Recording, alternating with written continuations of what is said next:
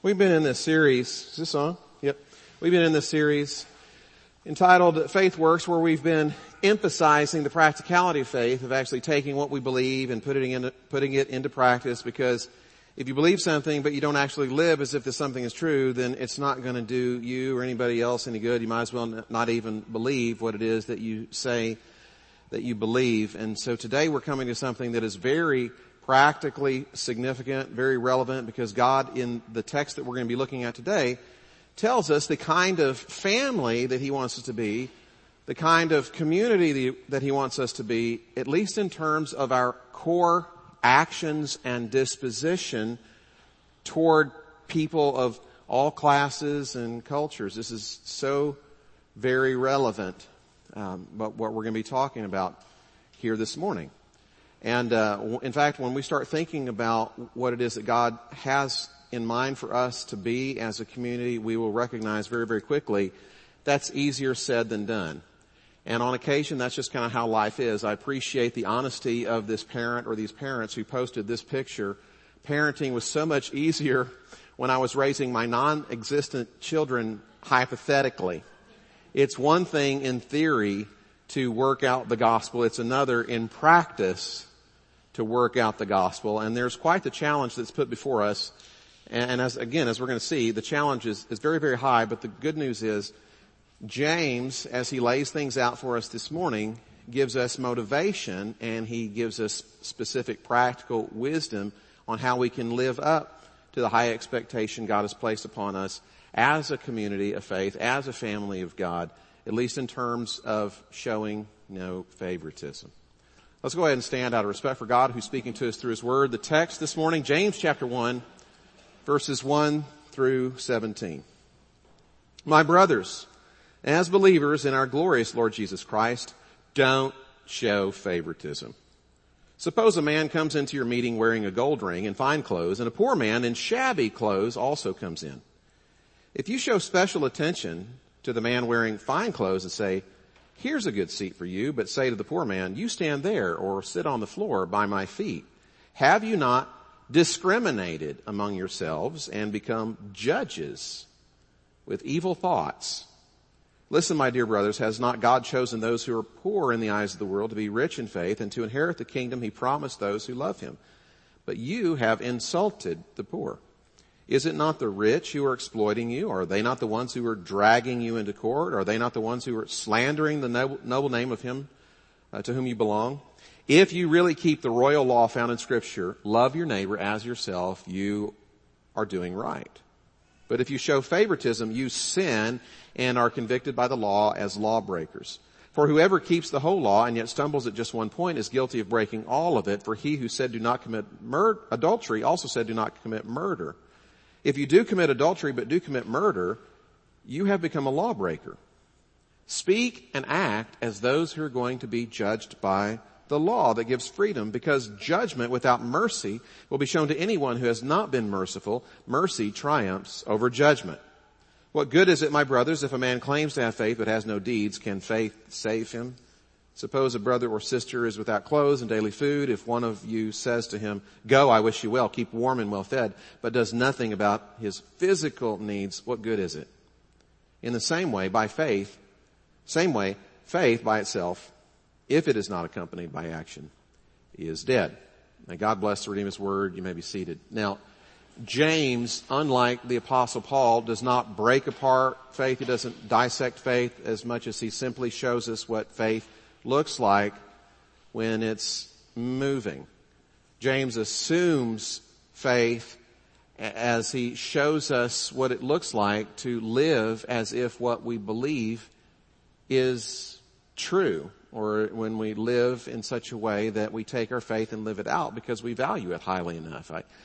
I think of the story of the young man, the boy who goes into the grocery store, buys some eggs for his mom, and as he's coming out, he trips, drops the bag, all the eggs break, and the adults gather around the boy to console him. One of the gentlemen there in the group takes out a quarter, gives it to the young man, and then he looks at the other people in the group, and he says, "I care 25 cents worth. How about you?"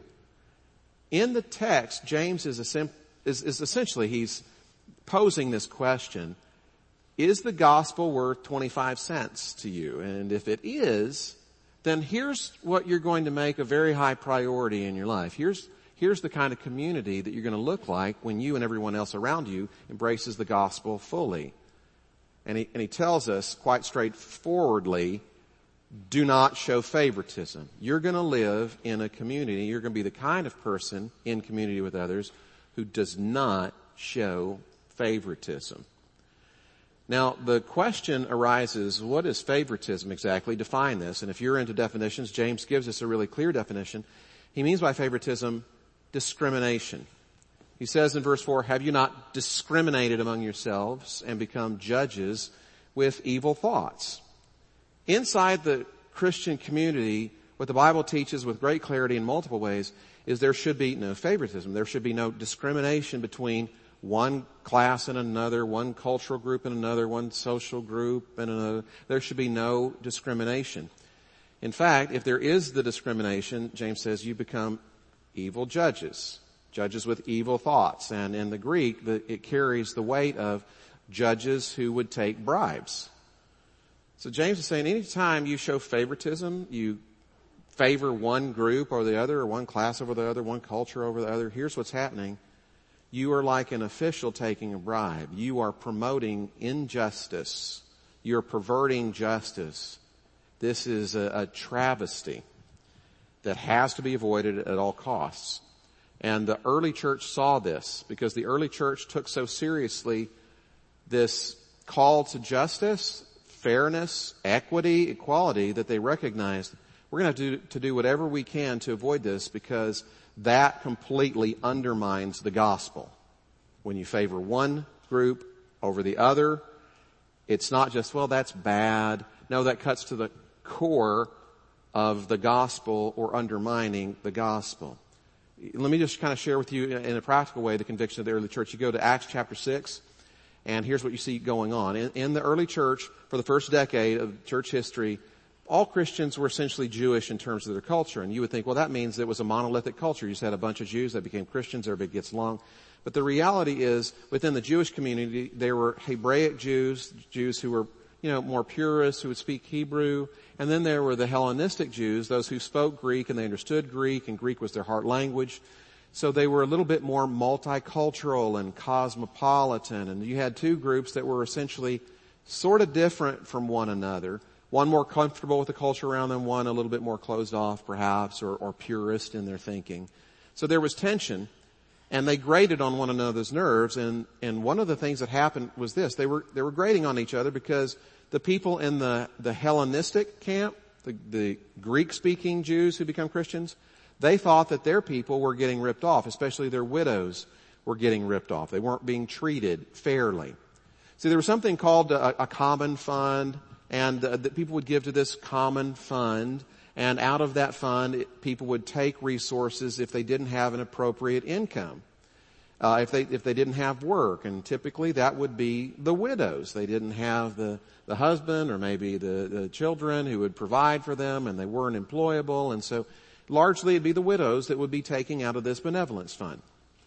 And the Hellenistic Jews said, hey, these Hebraic Jews are ripping us off. We're not getting our fair share of this. Now, the apostles did something about it. The people who were kind of overseeing the church in Jerusalem, they did something about it. And likely what they saw was nobody's doing this overtly. Nobody's being in your face about this. And there's probably these Hebraic Christian Jews are not meeting in some smoke-filled back room saying, how can we rip off the Hellenistic Jewish widows? If we give them 15% less, is anybody going to notice? And there's plausible deniability. There's none of that going on. But you know how it happens in churches. This is what happens. One group complains, the other complains, and then there's a counter complaint and another counter complaint, and one group feels a little put off and another group feels a little put off, and before long you just kind of have a bit of a tangled mess. And so the apostles said, here's the deal. Look, there's not an us and a them when it comes to the kingdom of God. There's only us. And since there's only us, not us and them, we're going to be very aggressive in addressing this perceived injustice. So what they did is they got a whole group of people in charge of distributing the funds. They got some men in particular set aside for this specific task. But what's really interesting here is that these apostles, and you see this more clearly in the Greek, the apostles all have Hebrew names, and the deacons that they chose, the servants they chose to distribute the benevolence fund, they all had Greek names. You see what's going on here? Somebody was distributing the funds. Who do you think that was naturally? Well, probably a bunch of Hebrews got together, or Hebrew Jews got together and said, let's just do this. The apostles said, not only are we going to try to be fair, we're going to empower this group that feels like they've been disempowered or they're on the outside, and we're going to let them distribute not just to their group, but they're going to distribute to the Hebraic Jewish widows and to the Hellenistic Jewish widows, because we want to communicate it's not us or them, it's just us. We are so serious about this, we don't want there to even be the perception of inequity. Now that's pretty aggressive. I wonder how those Hebrew-speaking Jews felt when they kind of got disempowered and another group got empowered. I wonder how they felt like being on the other side of the equation going, wow, I hope we don't get ripped off like the Hellenistic Jewish widows felt like they were getting shortchanged. And that must have been kind of difficult to navigate, don't you think? I think it was probably a little bit difficult with this major exception. Back in the early church, it was understood. We have decision makers, and then we have implementers. The decision makers tell the implementers, here's what you're going to do. And then the implementers were responsible to the decision makers. And then everybody else just lived with the decision and the implementation, and that was that. And you couldn't go, oh, well, if that's how it's going to be around here, we're going to the Hebrew-speaking only church where they all wear yarmulkes. And then we're going to go to the Greek-speaking only church where nobody ever wears yarmulkes. And I was talking to Brett about this, how weird it is if somebody came into our congregation wearing a yarmulke, we would notice, but we wouldn't tell them to leave. But when the yarmulke goes from the top of the head to the front of the head, all of a sudden it gets weird, doesn't it? It's kind of crazy. But back in the day, they just said, here's how it's going to be. We're going to do it. We're going to be equitable. And that's just that. Why? When you're into justice, you got to be creative. You have to take it seriously. And one of the things that also becomes very apparent from the early church is this. If we're going to be a community of justice, simultaneously, there has to be mercy. Because if we're going to be balanced, if there's going to be equity, there's always give and take. Always somebody has to bend, somebody has to yield, somebody has to give in, somebody has to sacrifice in order for there to be equity. You can put up the next quote on the screen. When you understand justice rightly, you simultaneously recognize your own need for mercy. Now we see that not just from the example of the early church, we see this in the book of James. James puts it like this in chapter 2. He says, judgment, verse 13, judgment without mercy will be shown to anyone who has not been merciful. And James goes on and he talks about law breaking, how we're all breakers of the law. And what he's communicating is, listen, we're all going to be judged, and we're all judged by the same standard, and we all need mercy, so you better be merciful, because we're all lawbreakers, and since we're all lawbreakers, we need to give everybody else a break, because we need a break too. If there's going to be balance, there has to be judgment and mercy, justice and mercy. There has to be equity and sacrifice. That's the kind of community that God is after. You better be merciful in addition to fair.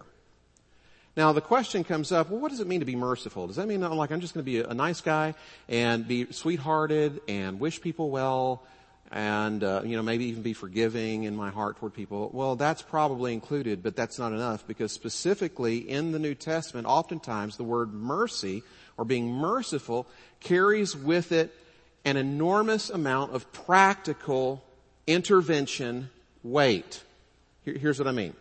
You go to the Gospels, and there's an occasion when Jesus is walking by and some blind men cry out to him, Son of David, have mercy on us. You know what they're saying? We're blind, we want to see. We know you have the power to to intervene, medically, miraculously in our lives so that we're not like we are anymore. And so we want you to intervene so physically we are not as we once were. That's all carried in there when they say, be merciful to us. It's not just forgive us or give us a break. It's like we want for there to be physical difference in our lives in a practical way. You go to another passage where Jesus is telling this parable about a man who has a couple of servants. And this is Matthew chapter 18. There are a couple of servants, and one of the servants has a debt of 10,000 talents, which is like a lifetime of debt. The master forgives the debt. And when you forgive a debt, it's like you give somebody money. He gives them a practical chunk of change. Then the servant turns around and does not forgive another servant a much smaller debt. The master finds out about all this, and here's what he says in Matthew chapter 18 verse 33, shouldn't you have shown mercy or had mercy on your fellow servant as I had mercy on you? In this case, mercy is financial intervention. You go to the parable of the Good Samaritan, rather famous. Jesus tells a story about this Samaritan who sees a Jew down in the ditch. He gets off his donkey, gives the man transportation, gives him a place to live, gives him shelter, intervenes, medically, attends to the man's wounds, does all these things. And then Jesus says to the lawyer, the expert in the law with whom he's talking, he says this, he says, which of these three do you think proved to be a neighbor to the man who fell into the hands of robbers? And then the lawyer replies, obviously, the one who showed mercy to him. Mercy oftentimes means practical, economic, physical help that is in life given. Now, how do you think mercy is being used here in the book of James? Generally or specifically? Well, it's not hard to answer the question. You just look at the context. You go back to the end of chapter 1, which still comes right before chapter 2, and here's what you see. Last couple of verses, James writes this. Religion that God our Father accepts as pure and faultless is this, to look after orphans and widows in their distress and to keep oneself from being polluted by the world. Then in chapter 2, verse 6, we read about how the poor should not be dishonored, but honored. And then later he says, around verse 14, listen, having faith but no deeds, that's basically pointless, it's worthless. And then he gives a practical example of mercy in the way that we've just been talking about mercy being an intervention to meet people's needs in practical physical ways. Suppose a brother or sister is without clothes and daily food. If one of you says to him, go, I wish you well, keep warm and well fed, but does nothing about his physical needs, what good is it? Here's the thing that is very clear in the book of James. If we are going to be the family that God wants us to be, it has to be a family, a community, without partiality. No favoritism whatsoever. And when there is favoritism, it has to be aggressively removed. It's not enough to just not play favorites. We have to do the opposite of playing favorites, which is justice, equity, and mercy. Making sure everything is fair and then sacrificially being willing to be sure that things are fair. Now we can apply these in a whole host of ways, but let me tell you one of the things that has been on my mind lately, and I kind of had a couple of conversations last week that sort of confirmed this. We want to be fair to everybody. When we first started, meeting again in person, we had just masks, and then it's like, well, we'll have masks optional. And so people can wear masks. We have places where people feel more comfortable with masks in the back, and some that, if you don't want to wear a mask, okay, you're in the front, so it's mask optional. You can do whatever you want to do. That's great. We want to honor one another in those settings, but I've also discovered that there are some people that only want to be around people who are masked.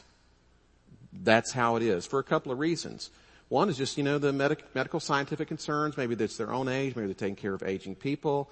And they're concerned, and legitimately so. I learned recently not from CNN or Fox, in case you're wondering, which one does he take? I listen to, people who are doctors and hospital administrators, and the reality is we are most contagious in the first 48 hours before any symptoms are being displayed. I had a guy last night, and I try to blend in because I want to be all things, all people. Okay, I try to get it. But I had a man shake my hand, and it's like, I don't generally shake hands, and I'll fist bump or something like that. And he said, don't worry about it. I would not shake your hand if I had any symptoms. And I was just thinking, that's irrelevant. If you That makes me feel uncomfortable because you could be really, really contagious right now. But, okay, I'll just kind of run with that. Some people are very virus concerned. Some people also recognize that others who are not necessarily in that masked group, don't necessarily get it or aren't as concerned. And that's okay too. Really. I understand that. But we don't want to even implicitly favor one group over the other, do we? Remember in the early church, nobody's doing anything that's overt to favor one group over the other. But sometimes these things just sort of happen. And so if I knew there were people that wanted a masked-only service, we would be sure to do that. Even if that required sacrifice on my part, or even if that required a little bit of give and take on the part of everybody here, right? I mean, honestly, if you knew there was something that we could adjust so as to make everybody comfortable, would you do that? Yes. For those of you at home, there was an overwhelming yes, amen. They were jumping up and down, like, in all seriousness. We're still trying to make sure that things are as equitable as they can be, fair as they can be, and we'll make adjustments if we need to, even if that involves a little bit of personal sacrifice. You know why? Because the gospel demands a community that is fair and merciful. And we will do everything we can to be both of those things to all people. So I want to hear from you if it would make a difference, if you wanted to be in a mass-only service. But this isn't just about that. We want to be that kind of community because you know what that actually enables people to do? It enables people to be closer to one another. You say, really? If we already have a traditional service and a contemporary service, and then when we have a mass doing this, what are we going to do? Listen, the less favoritism there is in the family, it's always better for all the siblings. It's really true. When you play favorites of one over the other, it's hard for the kids to get along. I came across this statement from psychologist Carol McBride. In healthy families, we encourage our children to be loving and close to each other. However, in narcissistic families, that is typically where the parent has everything revolve around them, in narcissistic families, children are pitted against each other and taught competition. There is constant comparison on who is doing better and who is not. Some children are favored or seen as the golden child, and others become the scapegoat for the parents' projected negative feelings. And get this, siblings in narcissistic families rarely grow up feeling emotionally connected to each other. You can't favor one person or one group over the other and then feel entirely connected. Now, there may be other reasons besides, narcissism or favoritism within the family that causes siblings not to be close. But some of you're not close to a brother or sister or family, and part of the reason is there was favoritism. And I'm sorry. My parents really did try their best to never play favorites in our family. I remember my mom being asked one time, and I was there, do you ever play favorites with your children? She said, no. We always try to treat earnest and not earnest equally. So, if you're wanting your kids to be close, you don't play favorites. And frankly, when it gets right down to it, when the church is what the church needs to be, because the gospel has transformed us into the kind of community that we should be, a community of justice and mercy, the rest of the world has a passion or a thirst for that. Because don't you think that in this world right now there are people that said, I just wish people were fair and merciful.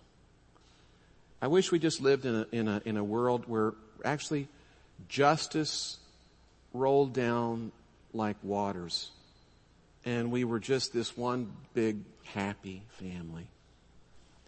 The gospel enables us to do this. And so we're going to close on this question, and the question is, okay, how do we put to death discrimination? That's a big question, and I think it's a question a lot of people have. James gives us the answer, and when he gives us the answer, and it comes in different groups, it all has to do with Jesus in some respect or another. It comes from a biblical worldview that is also Christ-centered. And if you're looking for the answer to how do we overcome discrimination, but without Christ at the center and without the Bible, I'm going to tell you there is no answer. There are some people that say, look, shouldn't we just treat everybody equally because it's obvious? I mean, isn't it obvious we shouldn't show favoritism to everybody? Some people would say that, but I'm going to tell you it is not obvious to everybody. Go to India. There's a caste system. Everybody believes everybody should not be treated equally. Go to China. Go to Japan. There are unspoken caste systems there where we are not obviously all supposed to be treated equally. You go back in time to other cultures. Aristotle, pretty smart person, he said, obviously, some people are meant to be enslaved. Now, in our culture now, people go, well, obviously everybody ought to be treated as equals. You know why it's obvious to people even though they cannot articulate why that's obvious? Because America grew up in the Judeo-Christian worldview. We as a nation have our roots in the Bible and specifically in Christ. And if people don't always recognize the foundation, sometimes the building can still be erected, but eventually when the foundation is taken away, it will crumble.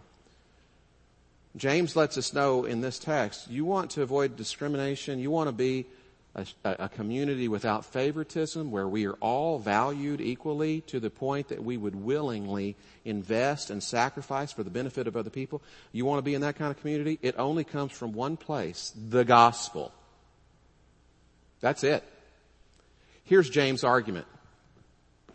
How do we put to death discrimination? Number one, he says you've got to see people others may devalue as lowly as instead bearers of God's glorious image. Now that doesn't come across real plainly in James chapter 2, but when you combine it with chapter 3, absolutely it's obvious. He says, but you have insulted the poor. Now that same idea of insulting comes in the next chapter when James writes, with the tongue we bless our Lord and Father, and with it we curse people who are made in God's likeness.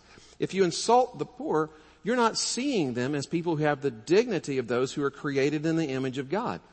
James actually brings up the image of God in a much more subtle way when he talks about, you've heard that it was said, don't commit murder, don't commit adultery, don't break those things. You know why it is that we don't commit murder in the Bible? The reason is because people are created in the image of God. That's why you can kill a squirrel but not a human being. Squirrels aren't made in the image of God. People are. Jesus picks up on this idea in the Sermon on the Mount, and he says, you've heard that it was said to people long ago, do not murder, but I'm telling you, don't even call your brother a fool. You know why? Because they've been made in the image of God. You could murder somebody with your mouth. You can murder somebody in your mind. This is largely what James is getting at. It's not just wrong to insult the poor because they're poor. It's wrong to insult the poor because you don't do that to human beings. They've been made in the image of God. You want to put to death all of this, discrimination and favoritism? We've got to get back to the conviction from which human rights and justice grew, which is that people are created in God's image. Number two, James says you've got to see people whom others might devalue as disadvantaged as instead advantaged in faith. Here's how he puts it in verse 5. Has not God chosen those who are poor in the eyes of the world to be rich in faith and to inherit the kingdom he promised those who love him? This is just a simple fact that throughout history, the people who have most readily believed the gospel have been those who have been poor. Do you know why that is? Because when you're poor, or poor in spirit, as it's put in Matthew, just straightforward poor, you've become accustomed to recognizing, I got need. If you recognize on a daily basis that you are trying to have daily bread, you're in a better position to recognize when the gospel comes to you saying, the bad news is you have absolute radical need. You cannot provide for yourself, but Jesus can. You've got to throw yourself completely on the utter grace of God. Oh, okay. I get that. I know how to do that. But in the upper class, you don't deal with that so much. And I would say on a world scale, I'm upper class. I don't think about my daily bread. If I need bread, I don't get bread. I go down to Thundercloud and then I buy a sandwich and then I'll cut off some of the bread. Because daily bread's not an issue. I got bread, and most of us here, we've got bread. We've got insurance and jobs and homes and Social Security and all these expectations. When you're upper class, you don't think about need quite so much. And when you're middle class, the attitude is, I can take care of myself. I can do this. I can handle this. I got this. And so when the gospel comes to somebody with a middle class spirit or an upper class spirit, hey, listen, you're a sinner and you need to radically be born all over again and you bring nothing to the table. It's all by the grace of God and you got to throw yourself utterly on God's grace because you can't do anything for yourself. It's like, that's kind of insulting. But throughout history, those who've been disadvantaged from the viewpoint of the world have had advantages in faith. That's just a fact. Now, I'm not saying that if you're middle class or upper class or upper middle that's bad. No, I'm just saying the poor have the advantage of faith. James is just pointing out an historic fact. The third thing that James points our attention to is you've got to remember God's passionate concern for those who need mercy. Even if you forget it, don't forget God's passionate concern for those who need mercy. He puts it like this. This is not fuzzy and fluffy. Speak and act as those who are going to be judged by the law that gives freedom, because judgment without mercy will be shown to anyone who has not been merciful. I don't need to hang out on this very long, and I don't want to, not because it's painful, but because it's really, really clear.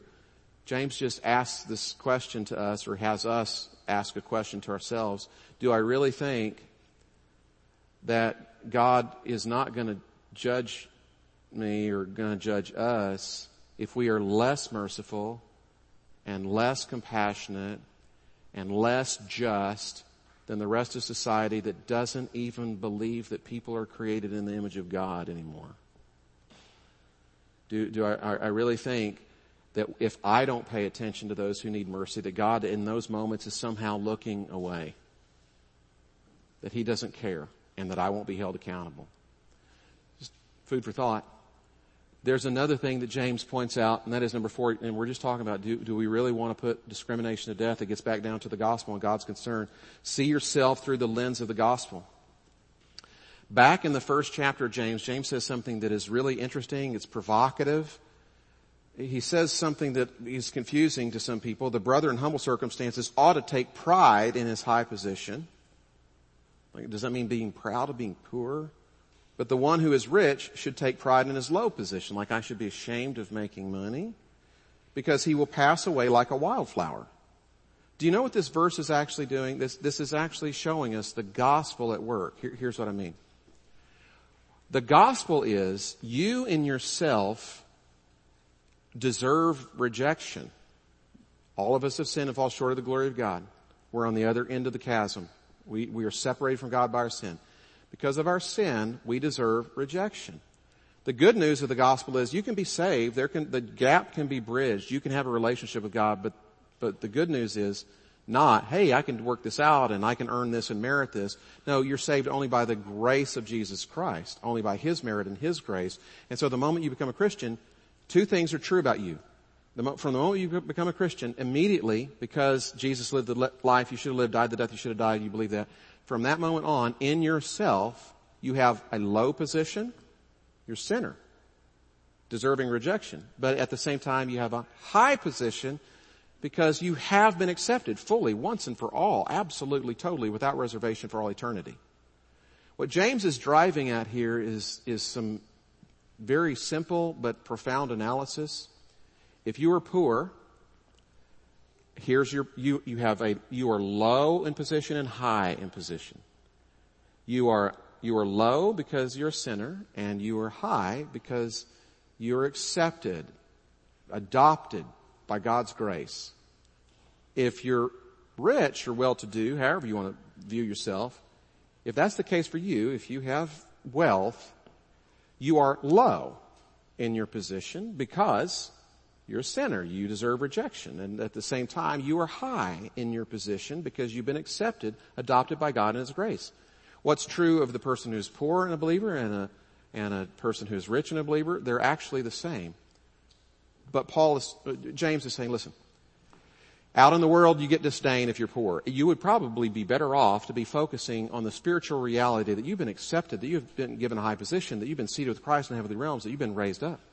And if you are rich, then you ought to be focusing rather on your low position, that you are in the same boat with everybody else, that everything you have is a gift of God's grace. When people on this end of the spectrum and this end of the spectrum have the gospel and they see themselves appropriately in light of their position in the world and in light of the gospel, they get brought together like nothing else does bring people together. Because those who are poor are raised up by the gospel, they're lifted by the gospel, and those who are wealthy are humbled by the gospel. And that's why we commonly say at the foot of the cross, the ground is even. The ground is flat. And you can tell a lot about a person's relationship with Jesus concerning where they are in the view of the world and how they will talk to themselves and talk to other people about themselves in light of the gospel. me give you a perfect illustration of this, and I am not endorsing candidates or anything. I just want to tell you, I met Josh Schrader, who's running for mayor, last night. I'd never met him before. He introduced himself, and I kind of was a little bit sheepish, like, okay, like he assumed like I knew who he was or something, or other people did. I said, I'm sorry, I don't know you, I haven't met you. Oh, I'm Josh Schrader. And somebody else said, yeah, he's the big shot. And immediately, Josh Schrader said, no, I am not a big shot at all. Just like that. And I thought, okay, this guy's a believer. I had an opportunity to pray over him later on, and he is a believer. He's actually deacon in his church and is an active member of the church and an active member of the small group, and he does love the Lord. And I had a chance to pray with him afterwards, and as I was praying over him, somebody asked me, so who are you? And I said, well, I'm just a pastor at Main Street Baptist Church. I'm not a big shot. When those who might be exalted humble themselves, and those who might be humbled are exalted in Christ, the ground is flat. And some of us are going, well, that's kind of a bummer, because I was really hoping that God would favor me over these other people. And the reality is, just because God doesn't favor you over someone else doesn't mean that you are not highly favored. Because here's how it works. Even though the ground at the foot of the cross is flat, the ground at the foot of the cross is high. Yes, we all have a low position, but in Christ we've all been seated in the heavenly realms, and the favor that is shown to you and to me equally just so happens to be the very favor that God showed his own Son. He favors you and me just as highly as he favors the only begotten, which is just crazy when you think about it. And that's the gospel. It pushes us to number 5. This really drives things home for me. You want to put to death discrimination? Here it is. You've got to see the beauty of the Son who became poor for you. It's kind of interesting where James uses this language. Suppose a rich man walks in, and then he says, and suppose a man who's poor also comes in wearing shabby clothes. You know that word shabby is translated vile in the King James. It's also translated dirty or filthy or repulsive, revolting. When we look down our noses at other people, depending on their class or status or whatever the case is, we have forgotten that in God's eyes, apart from Jesus Christ, our own righteousness is filthy rags. We are shabby, revolting. And the reality is there is someone very important who stepped into your world and into my world, who stepped into the church, who came in wearing shabby clothes. He came in poor and was wrapped in shabby clothes and was placed in a shabby manger. And when you see this, when you see the one who is robed in glory disrobing himself and putting on the shabby clothes, being rejected so we would be accepted, it kind of changes things a little bit. And it's not just, moralistic. Well, look at Jesus. Look at how he was, be his way to. No, he became shabby so that so that we would not be. He made himself disfavored so that when we came in, we didn't have to stand on the other side of the room. We could actually pull right up to the table and be seated next to God. When you see the beauty of the glorious one who made himself inglorious for you, it changes things because this is personal.